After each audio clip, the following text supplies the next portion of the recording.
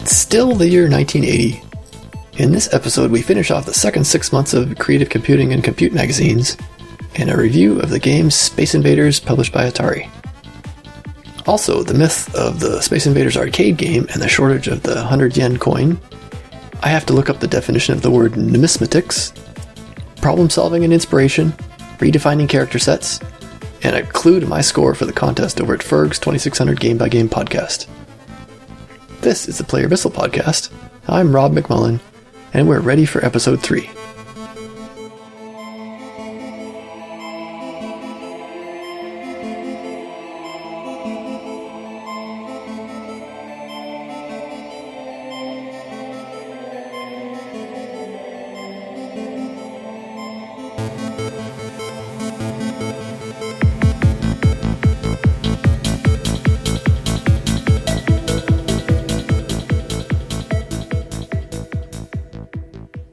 Welcome to the show. This is my retrospective on Atari 8-bit computers, games, and magazines, and as has emerged, a teeny tiny bit of programming and game design on the 8-bit machines.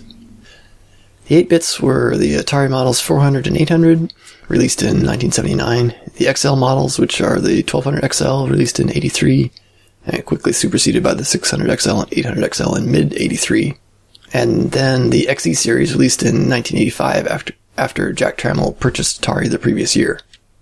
My focus is on the evolution of the platform as seen by the games developed for it, through not only the eyes of the game developers, but the authors of the classic computing magazines that supported the Atari. So welcome, and I'm glad you're listening. A few people asked me, why am I doing this podcast? One reason I've stated before is that I wanted to find games that would be good to introduce to my kids and show them how their dad grew up with computers. But another is more complicated. It has to do with the feeling of accomplishment and occasionally of inspiration that I used to get with the 8-bits. I had a great time growing up with my Atari computer, and I hope this might bring back memories of your own if you had an Atari or some other 8-bit computer. Or maybe you can discover the 8-bits now. I was totally going to do a burn on the other 8-bit machines, calling them lesser machines because they ran at 1 megahertz instead of 1.79, or because they didn't have advanced graphics processors like the Antic, or because their disk drives were really slow, like a cassette player speed. But scripted jokes really aren't my thing. I spent an inordinate amount of time trying to make something funny when I couldn't really connect the threads. So I was stuck at this impasse, joke writing. So it's a similar feeling to what I get when I was programming or figuring out some aspect of the 8-bit machines.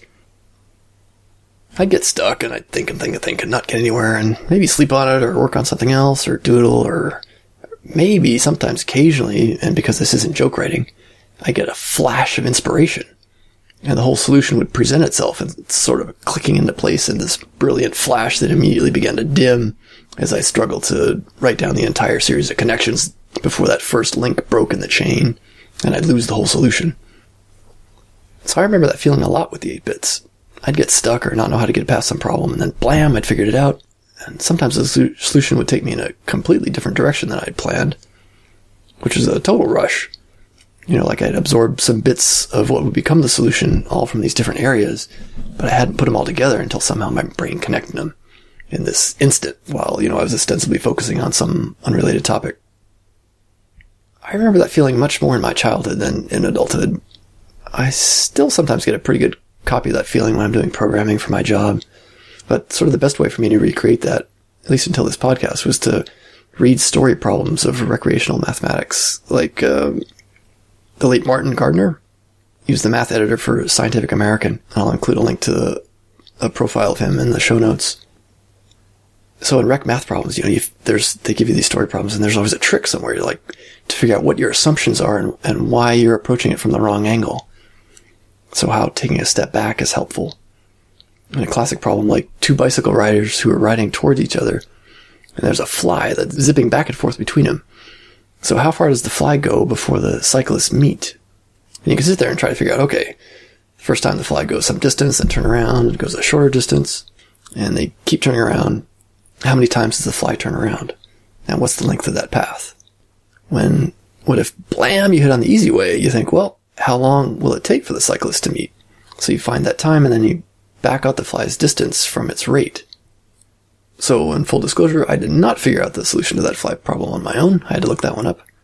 I tried to do it the hard way. But today I do occasionally try to pick up a problem and solve it and see if I can recapture that little feeling of lightning when the pieces click together. These little micro euphorias that keep me motivated and want me to attempt to solve problems like I did when I was a kid.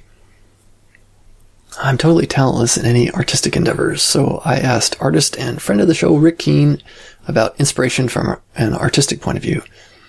And he said, "This is such an interesting question, and volumes could probably be written by lots of people about this. I know what I've experienced, and I've read what others have experienced. And I've spoken to other artists, writers, and musicians about what they've experienced. I'm the most comfortable with artwork like illustration, cartooning, some painting, and a few other things. And you've written programs for computers. All these things have the same thing in common to me. They're all problems that need to be solved. An artist is nothing more than a problem solver. A story needs to be drawn out, a magazine cover needs to be illustrated, a sculpture has to be carved out of rock, 3 lines of type have to be written to sell a product, a publisher is waiting for an author's next book, a video game needs to be designed, a program needs to be written to balance a checkbook. These are all problems that need to be solved, and each one needs a special set of skills or talent. I imagine it's the same for me as it is for you. You're presented with a creative problem by someone, or created by yourself. Whether it comes to you immediately, or need to mull it over, the synapses start firing off when it hits you, and then this euphoric feeling just sweeps over you. You get so busy figuring it out, that when you're done you step back and think to yourself how you created something from nothing. That's the real rush.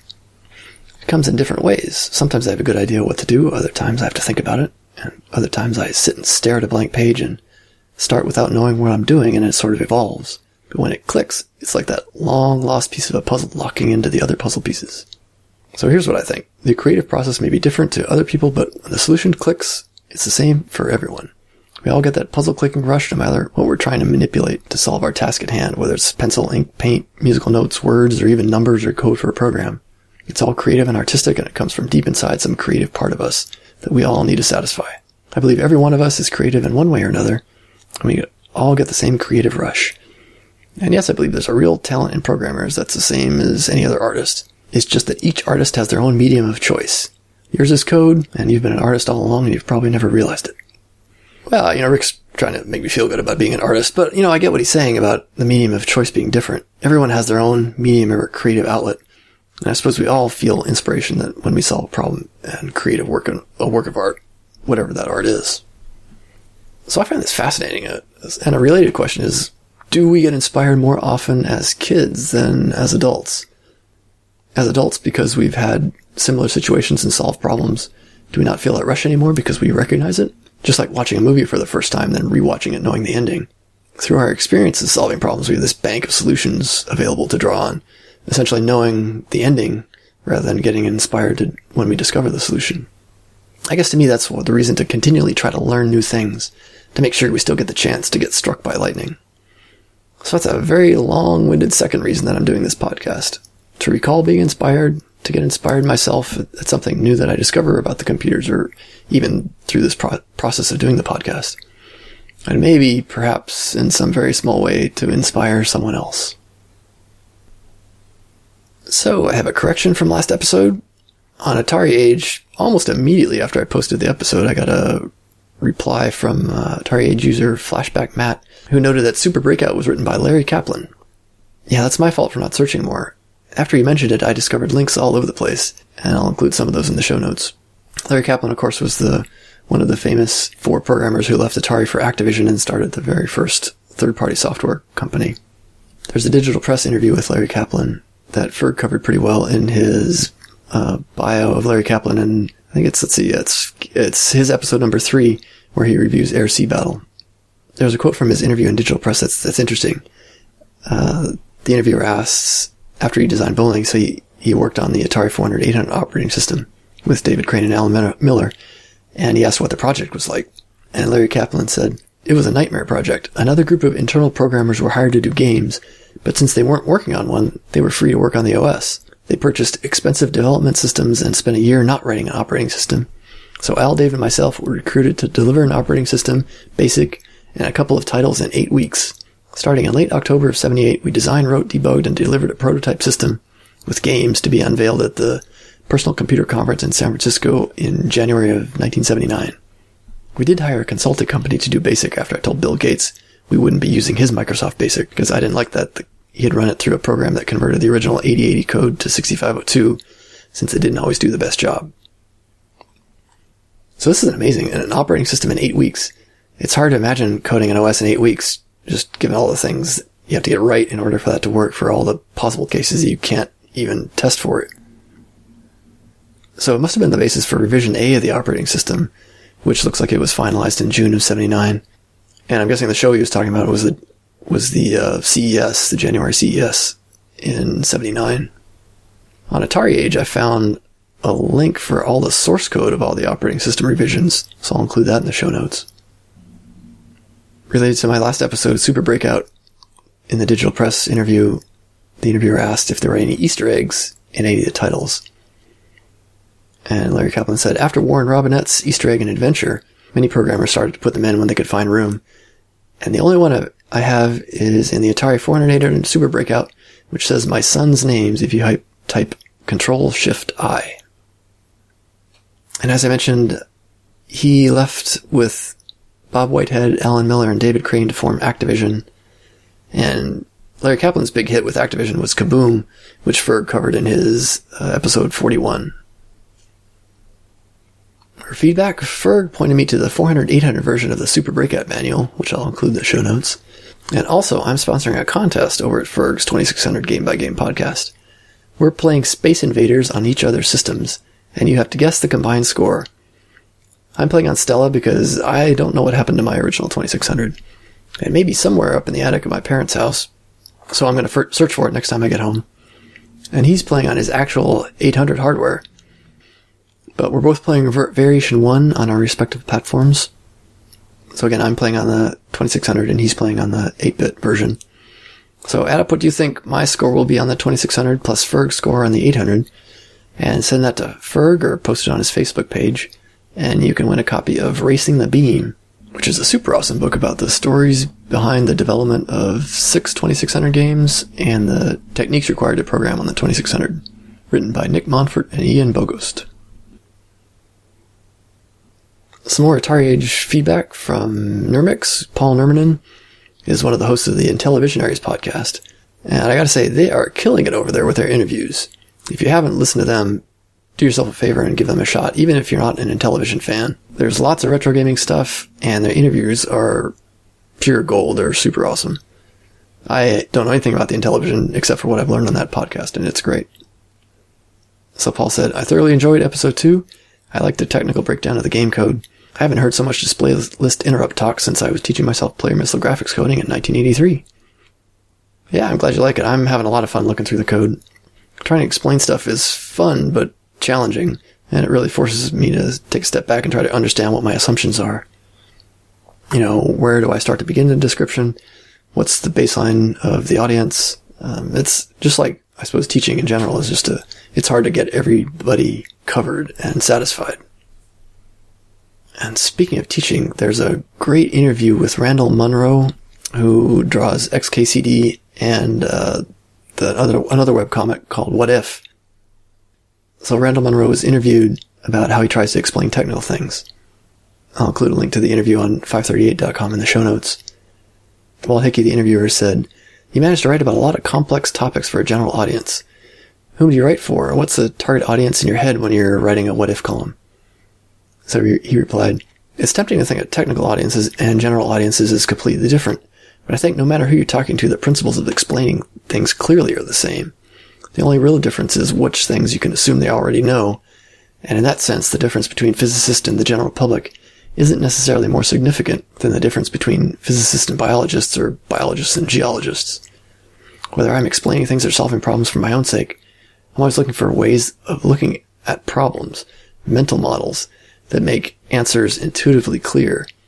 And once I've hit on one of those, I just try to explain it as simply and clearly as I can, as if I've traveled back a few years in a time machine. I'm giving the executive summary to my past self to save me the trouble of working it out." And I guess he's got a new book out on collected columns from What If and new columns as well. So that's definitely on my Christmas list. And not really feedback, but there's a new 8-bit podcast out there. It's the Atari 8-bit productivity podcast called Inverse Ataski. He's just got episode 1 out now. It's just the introductory episode, and he's going to cover them in seasons, which I think is an interesting concept. So his first season, he's going to talk about word processors. And I'm really curious to learn more about the available word processors on the Atari.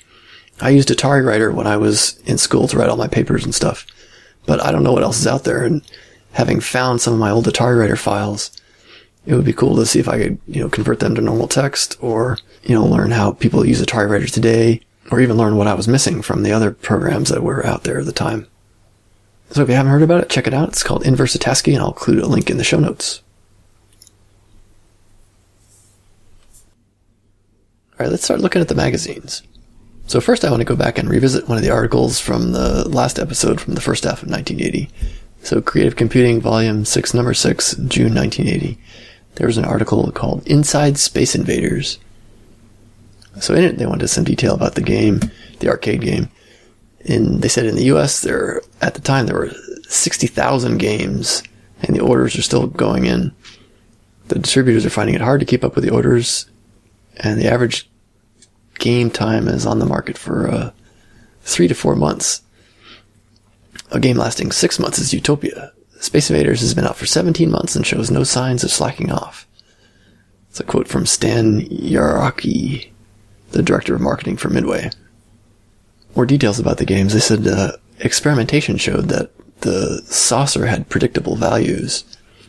The scores rotate in a sequence of 15 numbers. So there are 800s, 4 50s, 2 150s, and 1 300. So shooting the saucer, every 15th shot gets the 300 score. So to get 300 the first time, you have to set up a sequence where you count 14 shots, and then the next shot you hit the saucer, so that you get the maximum score. So the article goes on to quote that the manufacturer thought that the 4-digit scoring would be sufficient, and that players would get an extra laser base every 1,000 points. But Taito didn't think that a score of 10,000 would be reached. It says here in the US, it wasn't long before scores of 5,000 were commonplace, and records being set in the 15,000 point range. High score in the US, they reported as just over 95,000 at the time, and they said in Japan there was reported scores of 3 times that amount. Then they said, as successful as Space Invaders continues to be, Midway is not resting on its successes. Deluxe Space Invaders is now on the market with added challenges, and a new game, Galaxian by Namco, is being introduced for those skillful players who have mastered Space Invaders. The true enthusiast need not fear for new horizons to conquer. And then it has a note. Under license from Astar International, Creative Computing Software is selling the original Space Invaders game for the Apple computer under the name Super Invasion. So today, the current record according to Twin Galaxies is 184,870, set by Richie Knuckles in 2011. Computes issue number 5 for July and August 1980. There's an article on Atari's marketing VP profiles the personal computer market. So it's an interview with Conrad Judson, who is the VP of sales and marketing for the personal computer division.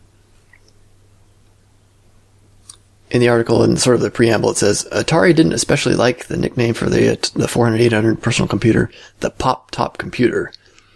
But it's a fact that the computer has a Pop-Top where the plug-in RAM and ROM cartridges fit, and part of their innovative user-proof system. But I'd actually never heard of that before, the Pop-Top computer. In the body of the article, he's talking about that Atari's competitors in the personal computer market chuckle at what they see as the company's attempt to develop the home computer market. In the face of extensive market research, it says the home market won't happen for another 4 to 5 years. Does that mean Atari is wasting its resources? Are they really going after the home market, or are they laying the groundwork for a broader marketing program? And obviously that's pretty silly in hindsight, because the home computer market was about to explode. So Conrad Judson gives 6 uses for the home computer: planning and record keeping, home education, personal development and interest, interactive entertainment, i.e. games, which Atari was certainly known for, home information and communications, and then home monitoring and controlling. The home monitoring and controlling is pretty interesting. It's sort of the precursor to the idea of the X10 system, which didn't happen that early in the 80s. It's happened sometime in the 80s, I think the X10 stuff came out. That's like where you'd have these electrical outlets and things that would be controlled based on switches that would set a particular unit, and then you plug them into the wall circuitry, so it'd sort of communicate through using the electrical outlet wiring at a really low baud rate, and then you could address individual switches and turn them on and off. I think X10 is even still around today, although I think it's been superseded by some other more advanced home automation systems. Later in the magazine, there's a review of VisiCalc. VisiCalc was available for the 400 and 800 around this time. Yeah, business use just never really made inroads. There's an article called Al Baker's Programming Hints for Atari/Apple, and they happen to be talking about joysticks in BASIC. And even though it says Atari Apple, it's mostly just Atari stuff. They're talking about reading the joystick using the basic commands for reading the 8-way position and the button presses. And then he says, not that I don't like the PET, but I'm hopelessly addicted to sound and color, joysticks and paddles. For the Atari Gazette, this issue, they talk about the 16K expansion board for $180. So RAM prices have dropped quite a bit. There's little blurbs about adding a voice track to programs using the 410 program recorder. Yeah, some stuff about pokes in BASIC to change the graphics. Like actually use a poke statement to the graphics RAM to plot stuff on the screen rather than using the basic routines to draw lines or plot points. There's more references on joysticks, and then there's an overview of the I/O using the various devices, like the E: device, which is the screen editor, the K: device, the keyboard, S: device, or the monitor. I didn't really recall that much of formatted I/O, so it was a good refresher. And it also talks about the XIO commands for reading logical blocks of data. I think this was part of the OS rather than BASIC. But again, I don't really recall much about using formatted data stuff, so I'll have to look into that and see if I can refresh my memory. Creative Computing Volume 6, Number 7, July 1980, has in the cover a dragon staring down a wizard. It's all about adventure games. There's an article that says, put a dungeon in your computer, which has a section about using the computer as a dungeon master tool for playing Dungeons and Dragons, which I thought would have been pretty fun to have a computer as a sort of something to refer to when you're running a campaign. I remember having to put all the stuff on paper and grab paper everywhere and sheets of paper you're shuffling through, and so all the reference guides. Although, part of the fun of Dungeons and Dragons was the ability to use your imagination for everything. That's not to say I didn't enjoy the game Dungeon Master on the Atari ST. That was probably my all-time favorite game on the ST. I spent hours and hours and hours on that game. At some point I hope to talk more about the ST and how the 8-bits led to my use of the ST. And Dungeon Master was certainly a big part of that. So, Creative Computing Volume 6, Number 8, August 1980. There is a ad for VisiCalc, and it says, soon to be available on the Atari. VisiCalc was one of the killer apps for the Apple, but its availability on the Atari didn't seem to increase the Atari's presence in a business market. Again, I just think Atari couldn't get past the name, or the customers couldn't get past the name of Atari to take it seriously for a business computer. The Outpost Atari this month talks more about the BASIC and says the BASIC's not made by Microsoft, which is, as it says, either a mixed blessing or a mixed curse. Speaking of Microsoft BASIC, Paul Hagstrom, Yesterbits on Twitter and on Retro Computing Roundtable, talked about the use of Microsoft BASIC and a particular poke statement you could do to get it to change its internal structure so that when you listed a program, it would do funny things. You could remove a line, you could list lines out of order, you could cause it to list the same line over and over again. But this was across platforms. Like he showed examples of the Apple II, Commodore 64, the VIC-20. So Microsoft BASIC was really pervasive back in the time. And Atari was one of the unique companies that had their own BASIC. Although I think Atari outsourced their BASIC to a third party. I don't recall off the top of my head. I'll have to do some more research and figure that out. Compute Number 6 for September-October 1980. There's a link to Video Easel, which is one of the programs designed by Larry Kaplan that also includes the game of Life. Ferg reviewed, I think Comavid did the game called Video Life. The Game of Life is that game designed by British mathematician John Conway, where you sort of played on graph paper, where if there is a dot with a number of particular neighbors, then the dot continues to the next generation. But if it has too many neighbors, it dies off, and it doesn't have enough neighbors, it dies off. You get these static groups that don't change, and then you get some oscillating items that just blink back and forth or change shapes but stay in the same spot. And then you get some gliders that can move and predictable patterns. The Atari Gazette has a tutorial about designing your own graphics modes. This is using display lists, and they're using the basic programming language to modify this. So it talks about the peaks and pokes to use, and some basic instruction about how to set up display lists. We talked about display lists a little bit in the last episode, and there's definitely more stuff to talk about for display lists. So as games come up that really use display lists, we'll get into some more of that in future episodes. Creative Computing Volume 6, Number 9 for September 1980. There's a link to... There's an article about the 1980 Summer CES where Atari announced the 815 double disk drive, I think it was double density double disk drive, for $1,500 list price. But I don't think that ever shipped, or if it shipped in very small numbers. I know it's one of the really highly sought after collector's items. Me not being a collector even, I've heard of that. They talk about the 822 thermal printer, which is printing on like receipt-sized paper, thermal fax paper, that cost $450. And then the 825 dot matrix printer for $1,000, which I think was just a rebranded Epson printer, because I think it uses the Epson control statements. Again, I'm not sure about that. The Outpost Atari for this month talked about educational titles and cassette tapes and educational system master cartridge and how that all worked together. But I never explored any of those, like all the language things. I never tried any of the Atari language or educational programs. Apparently they were pretty good, or at least thorough. Creative Computing Volume 6, Number 10 for October 1980.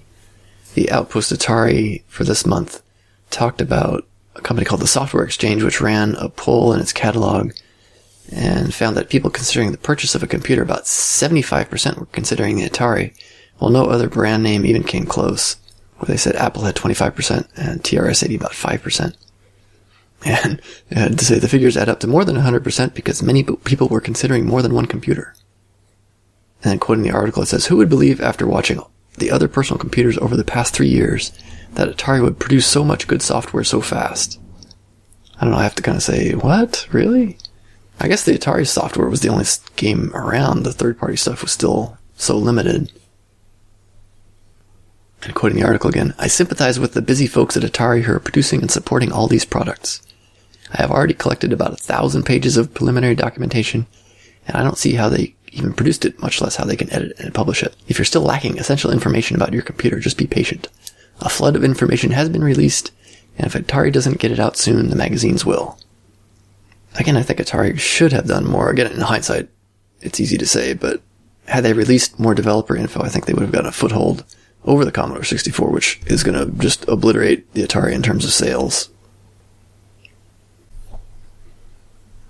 Compute number 7 for November-December 1980. Noted Iridis number 2 is out. That was that computer magazine on cassette that dealt with like programming. At some point I'll have to check those out, but I think this might be the last one. It's certainly the last one that's referenced on Atari Mania. There's an article about Winning Star Raiders, a strategy guide. So it says concentrate on the energy management. It says lie in wait and never hyperspace more than 4 sectors. Turn off the shields and computers while refueling. You can pause the game when you're looking at the galactic chart. And that Xylons only move on ticks 0 and 50. So good tips, actually. So it looks like the cost for the Atari 800 around this time is, for the 16K model, is $749. So it's definitely been going down over the last year. There's an article on the first look at the TRS-80 Coco. And in it, there are some simple benchmarks of the basics for the Coco, the Apple, and the Atari. And the overall takeaway is Atari Basic is really pretty slow.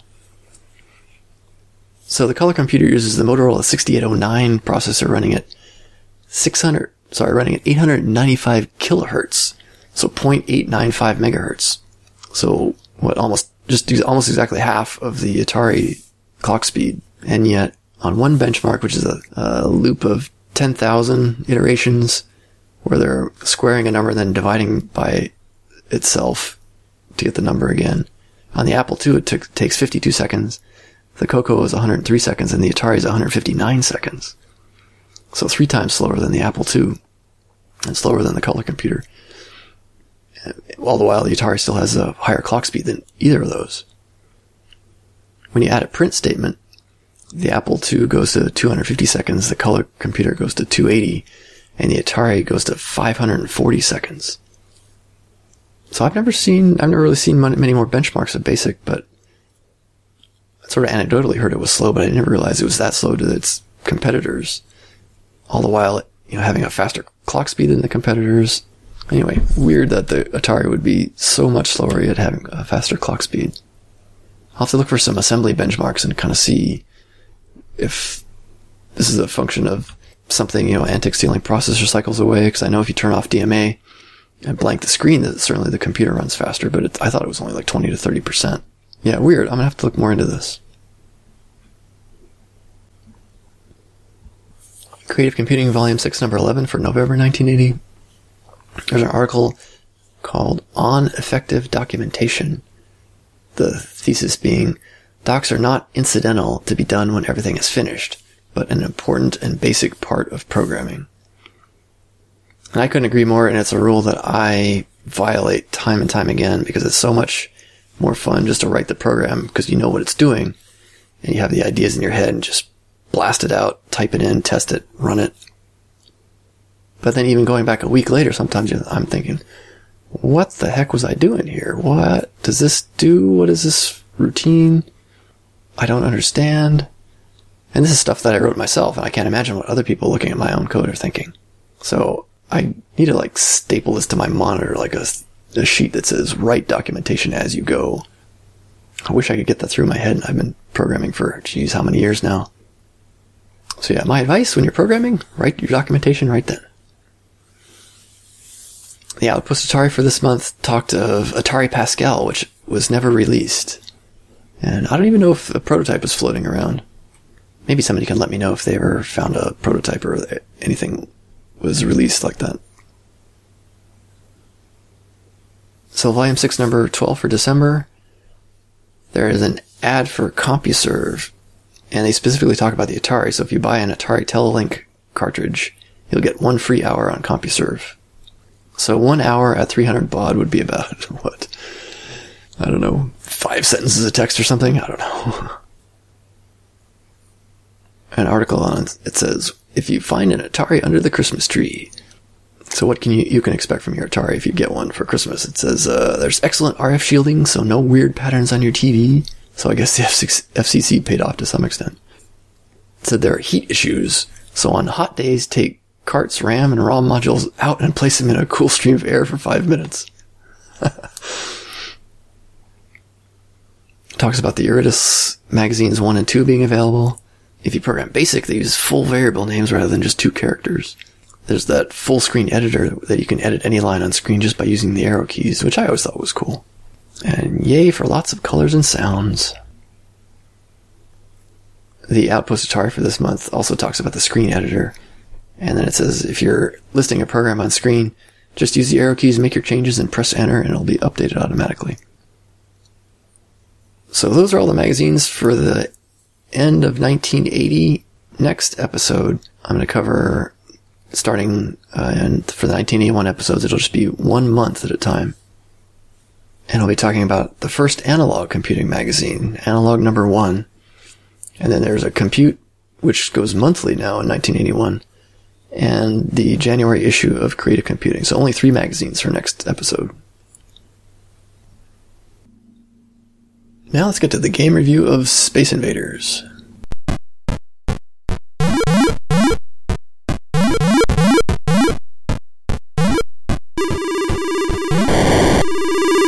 So this is a game published by Atari and released in 1980, originally on cassette. And in 1982, it was re-released on cartridge. So the game was programmed by Rob Fulop, and the original arcade game was released in 1978 by Taito, written by Tomohiro Nishikado. So the object of the game is to not die. It's a single screen shooter where you're trying to destroy all the invaders before they touch the surface. There's a series of waves of aliens, and once you clear a wave, another wave begins, but starting at a lower altitude. And there's no end to the game, so if you're good, you can play theoretically forever, but there's a limited number of bases, and you don't get replacement bases at any bonus level. For the arcade version, no Quarter hasn't covered this game yet, but Ferg covered the 2600 version in his episode 40, which I'll include a link to in the show notes. And he covered some details of the arcade version, which I'm also going to do. So, as I said, the original arcade game was designed by Tomohiro Nishikado in 1978. And interestingly, he created the hardware as well as the software. The CPU is an Intel 8080 running at 2 megahertz.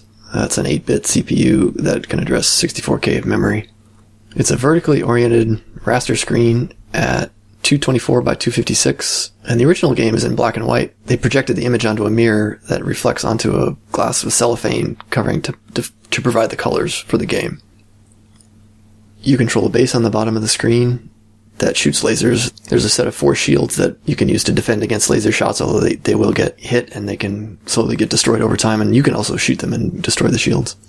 There's a full screen with 55 aliens, so 5 rows of 11 that start on the screen at the beginning of the game and then march left and right and then down as they hit each edge. An interesting unintentional design point of the game was that as you shoot the aliens, they speed up. And Mr. Nishikado left that gameplay element in, and it really adds a lot to the game. You can get bonus points by shooting a saucer that flies at the top of the screen, and as the article in Creative Computing mentioned, the value of the saucer was supposed to be a mystery, but it was actually predictable. So if you counted your shots correctly, you could always get the maximum value for the saucer.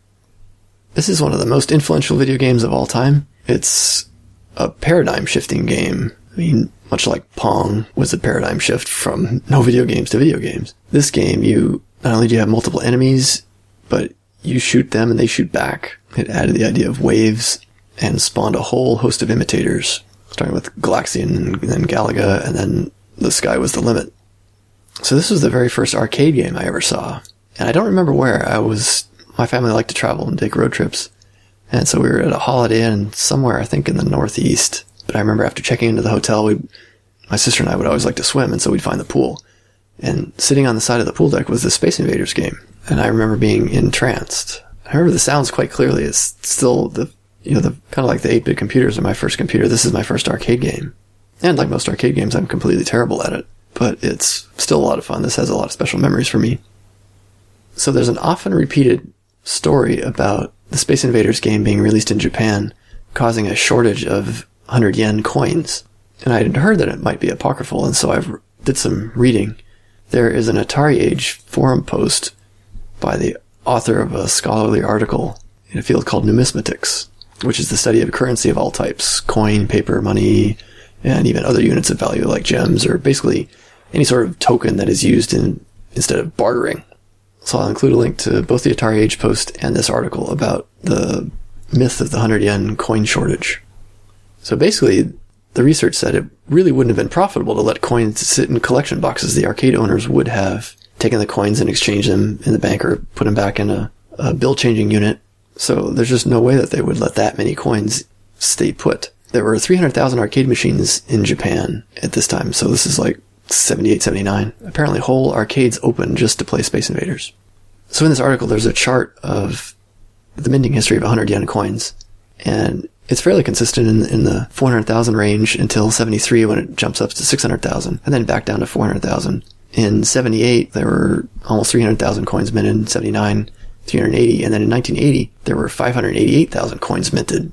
But after that, in 81, there were 350,000, then down to 100,000, and then 50,000 after that. So there's this spike at 1980, which may indicate that there had been a shortage, but the Japanese Mint didn't report anything. There were other numismatists who reported nothing out of the ordinary while either visiting or living in Japan during the height of this. So the conclusion was that the Japanese Mint was trying to replace old silver 100 yen coins that were being exported overseas and melted, because the silver in the coin was worth more than the face value of the coin itself.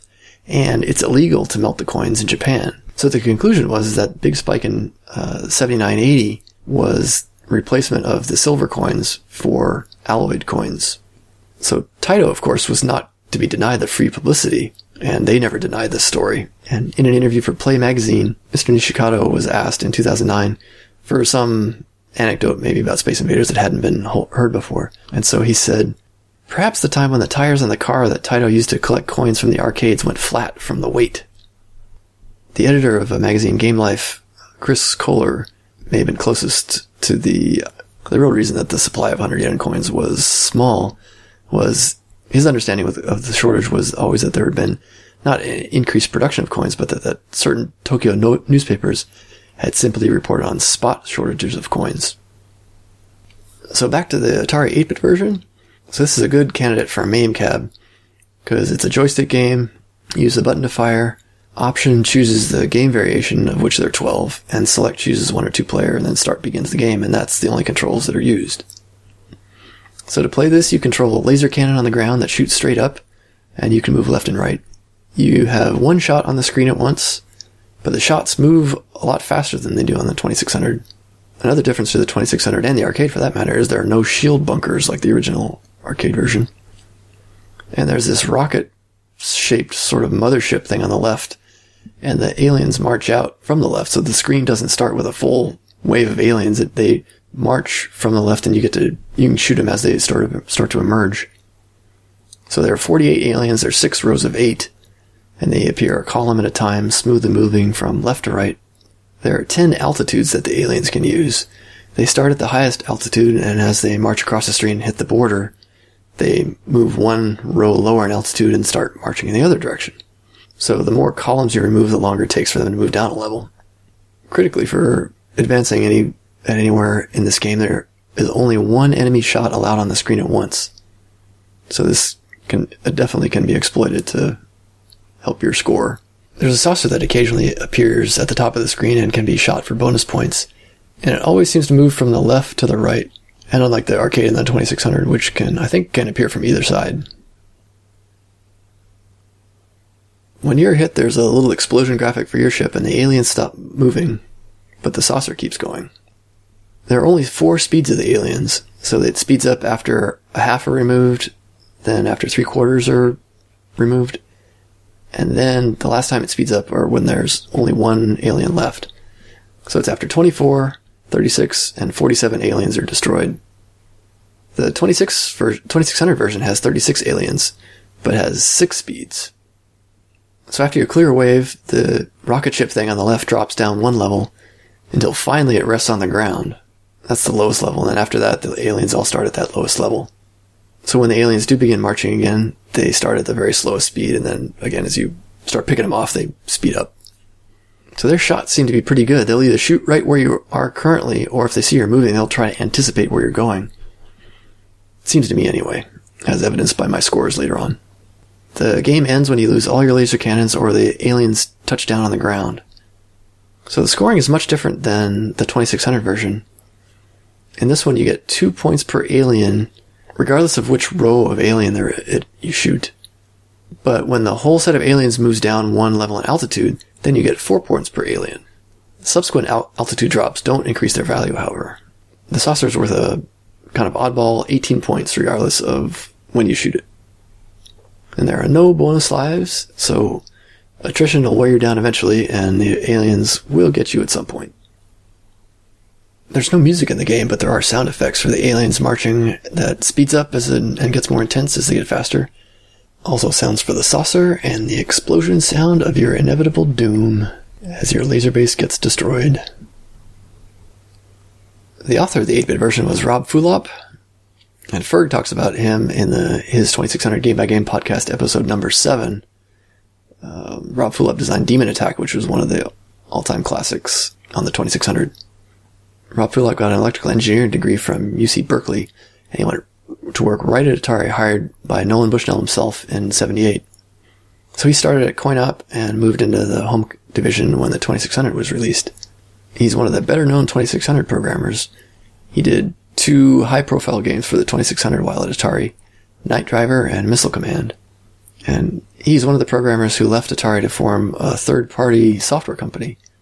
But he's not one of the Activision guys. He formed Imagic, And his Demon Attack for the 2600 won Game of the Year in 1982 by Electronic Games magazine. And so there's not much info on his time developing Space Invaders on the 400 800, nor if he did anything else on the 400 800. So again, I'll refer you to Ferg's episode number 7 for more about Rob Fulop, but I will talk about a few things that I found in some of the interviews I read online. So in a 1994 interview with Wired magazine, he was asked about if there's a difference between the games he's making then in 94 versus the games he made in the early days.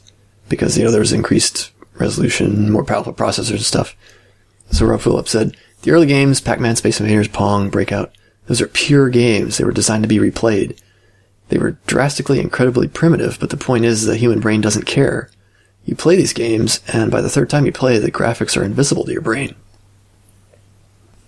And then in a subject that's close to my heart, he was asked about games and kids, and he wondered, I don't think it's healthy. After 12 years of making these games, I'm worried about what they might be doing to kids. That's why I want to make games that involve other human beings. I want the thing to be a relationship. That, to me, is more real.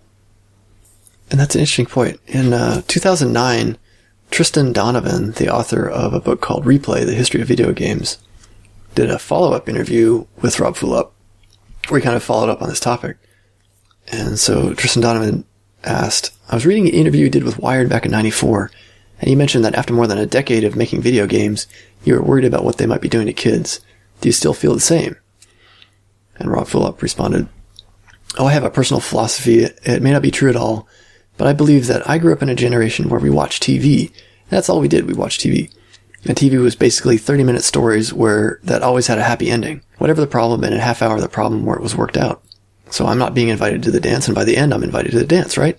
Or there's a bad guy, and by the end of the hour, they catch the bad guy. But then there are a lot of people that get divorced and things aren't working out. They leave a job after a month. No one's patient. They're expecting things to work out right away because of TV. Now you think of video games. The message in video games to me is, no matter what you do, you always lose. Then Tristan Donovan asks, like the whole Space Invaders thing? And Rob Fulop responds, right. You never, ever win. And I think that has created a whole different culture because the kids that grow up playing these games basically have a very fatalistic view. Like, what's the point? I see a lot of that in the music, kind of negatives. I don't know if that's true or not, but there's something there that the experience of playing games is you very, very, very rarely succeed. And if you drum that into a kid over and over again, that's got to be doing something. It's like you never win. Once in a million years you win. Unless you can find the cheat. So what does that teach you? And that's a really interesting idea. I never really thought about sort of that, to follow that to logic to the end, where really video games, you never ever win. There's a few games you can complete, but largely it's just like Space Invaders. The war of attrition, they will get you in the end. Does that have an effect on kids? I mean, my own personal experience is I didn't expect to win the games. Maybe it was just a test of skill to see how far you can get, but I never really attached that sort of fatalistic view to my play of video games. I don't think. I don't know. I'm interested to hear what you, the listeners, might think about that. Is the idea of not being able to complete a game, or the idea that the game will always win, did that have a negative effect on you? Did it have a negative effect on, your kids, if your kids are playing games? What do you think about that? It's a very interesting discussion point that Rob Fulop raised in that interview. And yeah, I'm definitely curious as to what other people might think about it. Certainly the contrast between TV show characters always succeeding in the end and your video game avatar always getting crunched, blown up, destroyed. I don't know. I never thought about the negative, long-lasting impacts of that. So, yeah, I'll be interested to hear what other people might think. So, because we're still in the early days of the Atari 8-bits, this is an Atari first-party game. It was released on cassette and 8K cartridge. And like Super Breakout in the last episode, I looked at it in a hex editor, and it seems that the game logic is less than 4K. And also in the hex editor, I could see the sprites, and I'll talk a little bit more about that in a little bit.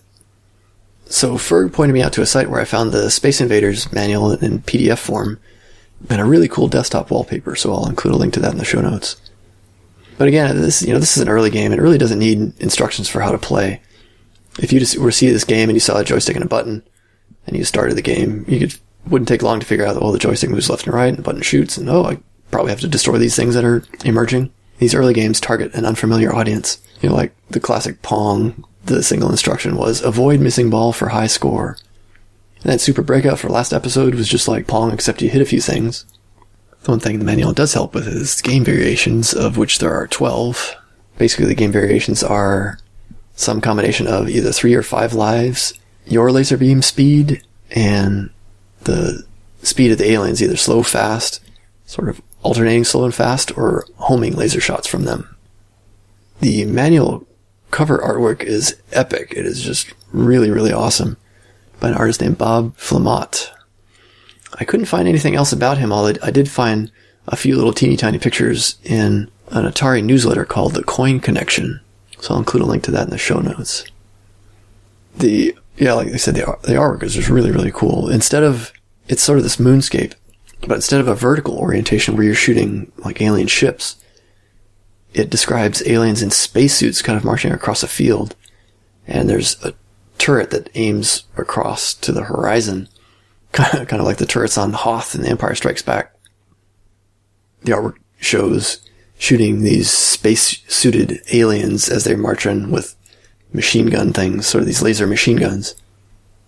It's odd because it's almost like it's describing a totally different game, but it's epic and super cool, so I think it's worth a look. On the newgamer.com website where I found the PDF, there's a desktop-sized version of the wallpaper, which would definitely be a way to show your 8-bit love. So the manual has a backstory about the game, but they really only spent a couple sentences on it. It says, you've made a mission to the moon, but so have the deadly space invaders. TM indicates trademark of Taito America Corp. Your objective is to protect yourself from alien invaders and prevent them from landing on the lunar surface by destroying them. It then describes the gameplay a little bit, which I've pretty much covered. And in all these early manuals, they go into painstaking detail to describe how to insert the cartridge, turn on the power to the machine, make sure the display is connected correctly. Which is all kind of funny now, but at the time, it may be the first time people have seen the computer, even set it up for the first time. Ferg described it in his review of Space Invaders for the 2600 Game by Game podcast, that Space Invaders on the 2600 was a killer app, in which people bought the 2600 purely to play Space Invaders. It wasn't really the case on the 800, because other games had come out, and this is 2 years later. But still, it would not be unheard of for this to be their first introduction to the computer, so to have this sort of detailed level of instruction was definitely necessary. Some technical details of the game. So it uses 5 techniques that make this game easier to develop on the 8-bits than on other systems. And virtually anything makes it easier to develop on than the 2600. So it must have been a step back for Rob Fulop to go back to coding the 2600. Although, of course, he was a master on the 2600. I think he was the one who discovered the Starfield bug that he used in Cosmic Arc. Anyway, here in Space Invaders, he used at least player missile graphics, horizontal scrolling, character set remapping, display list interrupts, and not only custom display lists, but in-game display list modification. So we've talked about player missile graphics before a little bit. So the players are your laser base, the mothership rocket ship thingy on the left, and the saucer. And missiles are used for your shot and the alien shot. And because the player missile graphics are overlaid on the screen, any display list modifications don't affect it. So scrolling we haven't talked about much, and I'll talk about it in more detail in a future episode. But it's sort of easy to explain in modern terms. So if you can just imagine like an Excel spreadsheet, and the scroll bars on the right side and the bottom. So you get this tiny little view of the whole set of cells, and the scroll bars allow you to position the view anywhere within that larger rectangular grid. So vertical scrolling and horizontal scrolling are handled differently from each other on the 8-bits, and there's additionally coarse scrolling and fine scrolling, and I'll cover all those details in a future episode. But for now, kind of think of horizontal scrolling is that it allows the lines to be wider than a normal screen, that is to contain more bytes, and you position the viewable portion at a particular byte, sort of subsetting that line. Looking at the display list, he used Basic Mode 1 or Antic Mode 6 as the playfield, and this is a text mode. It uses a 64-character font, each of which is 8 bytes, and the characters can be any of 4 colors. The bitmap is 8 bits per byte, so each bit represents a pixel on the screen. And all the fonts on the Atari were not variable, they're all fixed width fonts. So this mode is 20 bytes wide, so it's 20 characters wide. And each alien is 2 characters wide. So he redefined the character set so that one, I would say letter, I guess one glyph is the left half of an alien, and another glyph is the right half of an alien. I thought he might have redefined the characters on the fly, where, unlike bitmap graphics, when you change the bit pattern of the font, it automatically changes it in all the appearances on screen, even those that are already drawn on screen. With regular bitmap tiles, you'd have to go back and update the tiles that had already been drawn. But with character set redefinition, you just change the definition in memory, and then Antic changes it everywhere on screen at once. But after looking at it, he looks like he's using an animation loop, where every frame he's changing the character in memory to the next sequence in the animation loop. So there's an Easter egg here. In one animation sequence, the second to the last row of aliens resembles an R, and the last row resembles an F. So RF, his initials. So because there's only 4 colors available in this graphics mode, he uses a display list interrupt to change the colors of the aliens, but display list interrupts are all old hat to us by now since we talked about those last episode. The in-game display list modification is new, however. So instead of drawing the aliens at a lower row when they hit the edge of the screen, and then they move down to the next row, he inserts 8 blank scan lines at the top of the display, which has the effect of moving the aliens lower down on the screen. But in memory, nothing changes. He doesn't have to redraw the aliens at a lower position in memory. And you couple this with the horizontal scrolling, and he literally doesn't have to move any bytes to get the aliens to move left, right, or down. He uses scrolling registers to position left and right, and the insertion of the blank scan lines in the display list to move them down. So each grid of 8 aliens in the 6 rows never changes location in memory. So contrast this to something like the Apple II, where every time the aliens moved even a single pixel, the entire screen would have to be redrawn. So here the hardware handles everything for you. So in memory now you have this static grid of redefined text characters. Use the player missile graphics for collision detection, which is automatic. And you can see there's a lot of simplifications to the game development that were provided by the Atari. And in the future we'll even see how they are used to provide more and more complex games. So my memories of the game, I don't remember ever playing it. I certainly played the 2600 version a lot, but I don't remember playing this game until now. I have to say, even though it's not a direct clone of the Space Invaders, either the arcade game or the 2600 version, it plays differently without the shields and the way the aliens emerge from the rocket ship rather than being presented with a full wave at once. I did enjoy it a lot. Because of the contest Ferg and I are doing on his podcast, I sort of alternated between the 2600 version and the 800 version recently. And it's much different. The 2600 version, the shots are much slower, and it's a painfully long wait for that shot to disappear off the top of the screen if you've missed the aliens. So I do say I do like that better about the 800 version, where the shots move faster. But I like the 2600 version a lot as well, because it's, it is more of the classic port of the arcade game. The games are different enough where I don't think you need to choose one or the other as your favorite version, because they almost are 2 separate games. So I like them both. So I played this version quite a lot, and at first it took me a long time to get anywhere. I was getting scores in the 400 to 500 range, and finally I made it through wave 10 where the rocket ship landed on the surface. There's a little interstitial that happens when the rocket ship lands, and I won't spoil it for you. Although I will say I was confused as to what was going on. I thought one of my ships was being stolen somehow. But I managed to last a few more rounds after the rocket ship touched down, and once the aliens get that low, it's not, because their shots are so fast, it's really hard to continue on. I spent a lot more time playing this than I thought I would, and I ended up getting a score of 1224 on game 1. So for Ferg's contest, because the invaders are worth so many more points, I couldn't help score a little higher on the 2600 version. So I was able to get a small multiple of my score on the 2600 version. But that's the most hints you'll get, so my score on the 2600 version is higher. On the Atari Age High Score Club, it doesn't look like there's an official competition for this, but there was a thread about it. There's certainly been many competitions on the 2600 version. I'll include a link in the show notes about, there's a YouTube video where a guy on his original Atari hardware beat the Twin Galaxies world record. So this guy on YouTube got 3418, which is a lot of waves when the rocket ship has touched down. So the Twin Galaxies official record is 2716, and the official record is on real hardware. They had an emulation section. I don't know if they do emulation anymore, high scores, but there is a grandfathered in high score on emulation of 7184, which I can only imagine how many waves of that after the rocket ship has touched down. So Space Invaders inspired any number of clones and modern updates. Too many to list here.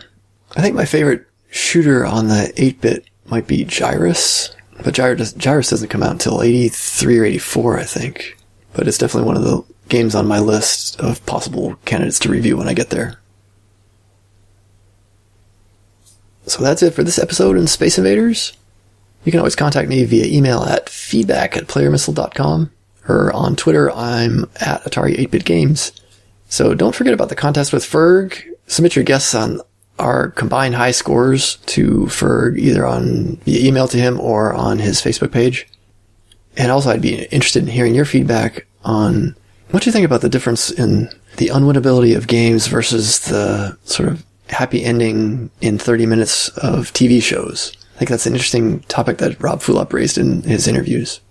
So to close us out, since I talked about Gyruss, here's a medley of the theme music. And I will see you in January 1981 for Caverns of Mars.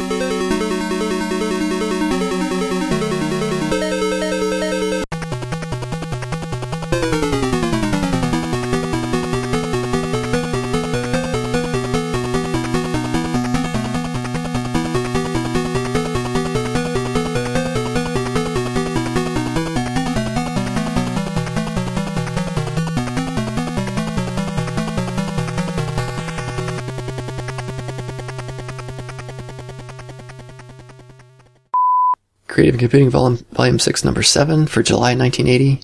There's a cover of, I think I already did this. Creative Computing Volume 6, Number 8 for August 1980. There's an article about VisiCalc. I think I already did this too.